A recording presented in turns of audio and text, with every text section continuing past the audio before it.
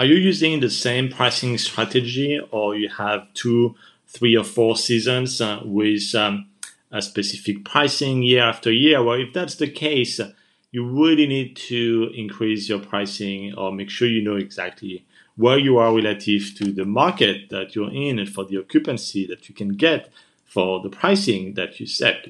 At the end of the day, it's not about getting 100% occupancy, but it's to maximize revenue. So there is an occupancy number for your specific market. It does not have to be 100%, and actually it should not be 100%. I guarantee you that if you have 100% occupancy for the entire year, that you're leaving money on the table and you should increase your price.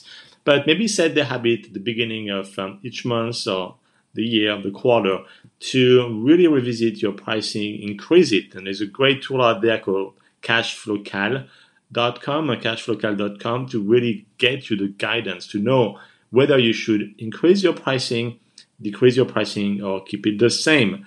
But make sure you are competitive and you have a pricing that is set to maximize your revenue for all of your Airbnbs.